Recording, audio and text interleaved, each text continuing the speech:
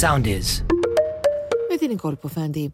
Αυξάνεται ώρα με την ώρα ο αριθμός των νεκρών από τους φωνικούς σεισμούς των 7,8 και των 7,7 ρίχτερ που χτύπησαν Τουρκία και Συρία, προκαλώντας εκατόμβες νεκρών. Σύμφωνα με νεότερες καταμετρήσεις, ο αριθμός των νεκρών στις δύο χώρες έχει αυξηθεί στους 4.825 και των τραυματιών στις 15.000. 4 νεκροί σε ναυάγιο μεταναστών στη Λέσβο, σε εξέλιξη επιχείρηση διάσωσης. Σύμφωνα με πληροφορίες, επέβαιναν σε αυτό 40 άτομα. Σε πλήρη εξέλιξη βρίσκεται το πέρασμα της κακοκαιρίας Μπάρμπαρα από την Αττική, καθώς από το βράδυ χιονίζει έντονα στα βόρεια προάστια.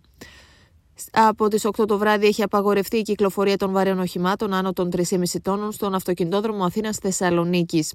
Κλειστά παραμένουν τα σχολεία στο βόρειο και βορειοανατολικό τμήμα του νομού, στη Δυτική Αττική, στους δήμους Ζωγράφου, Βύρωνα και Σαριανής Ηλιούπολης, καθώς και στο Δήμο Περάματος.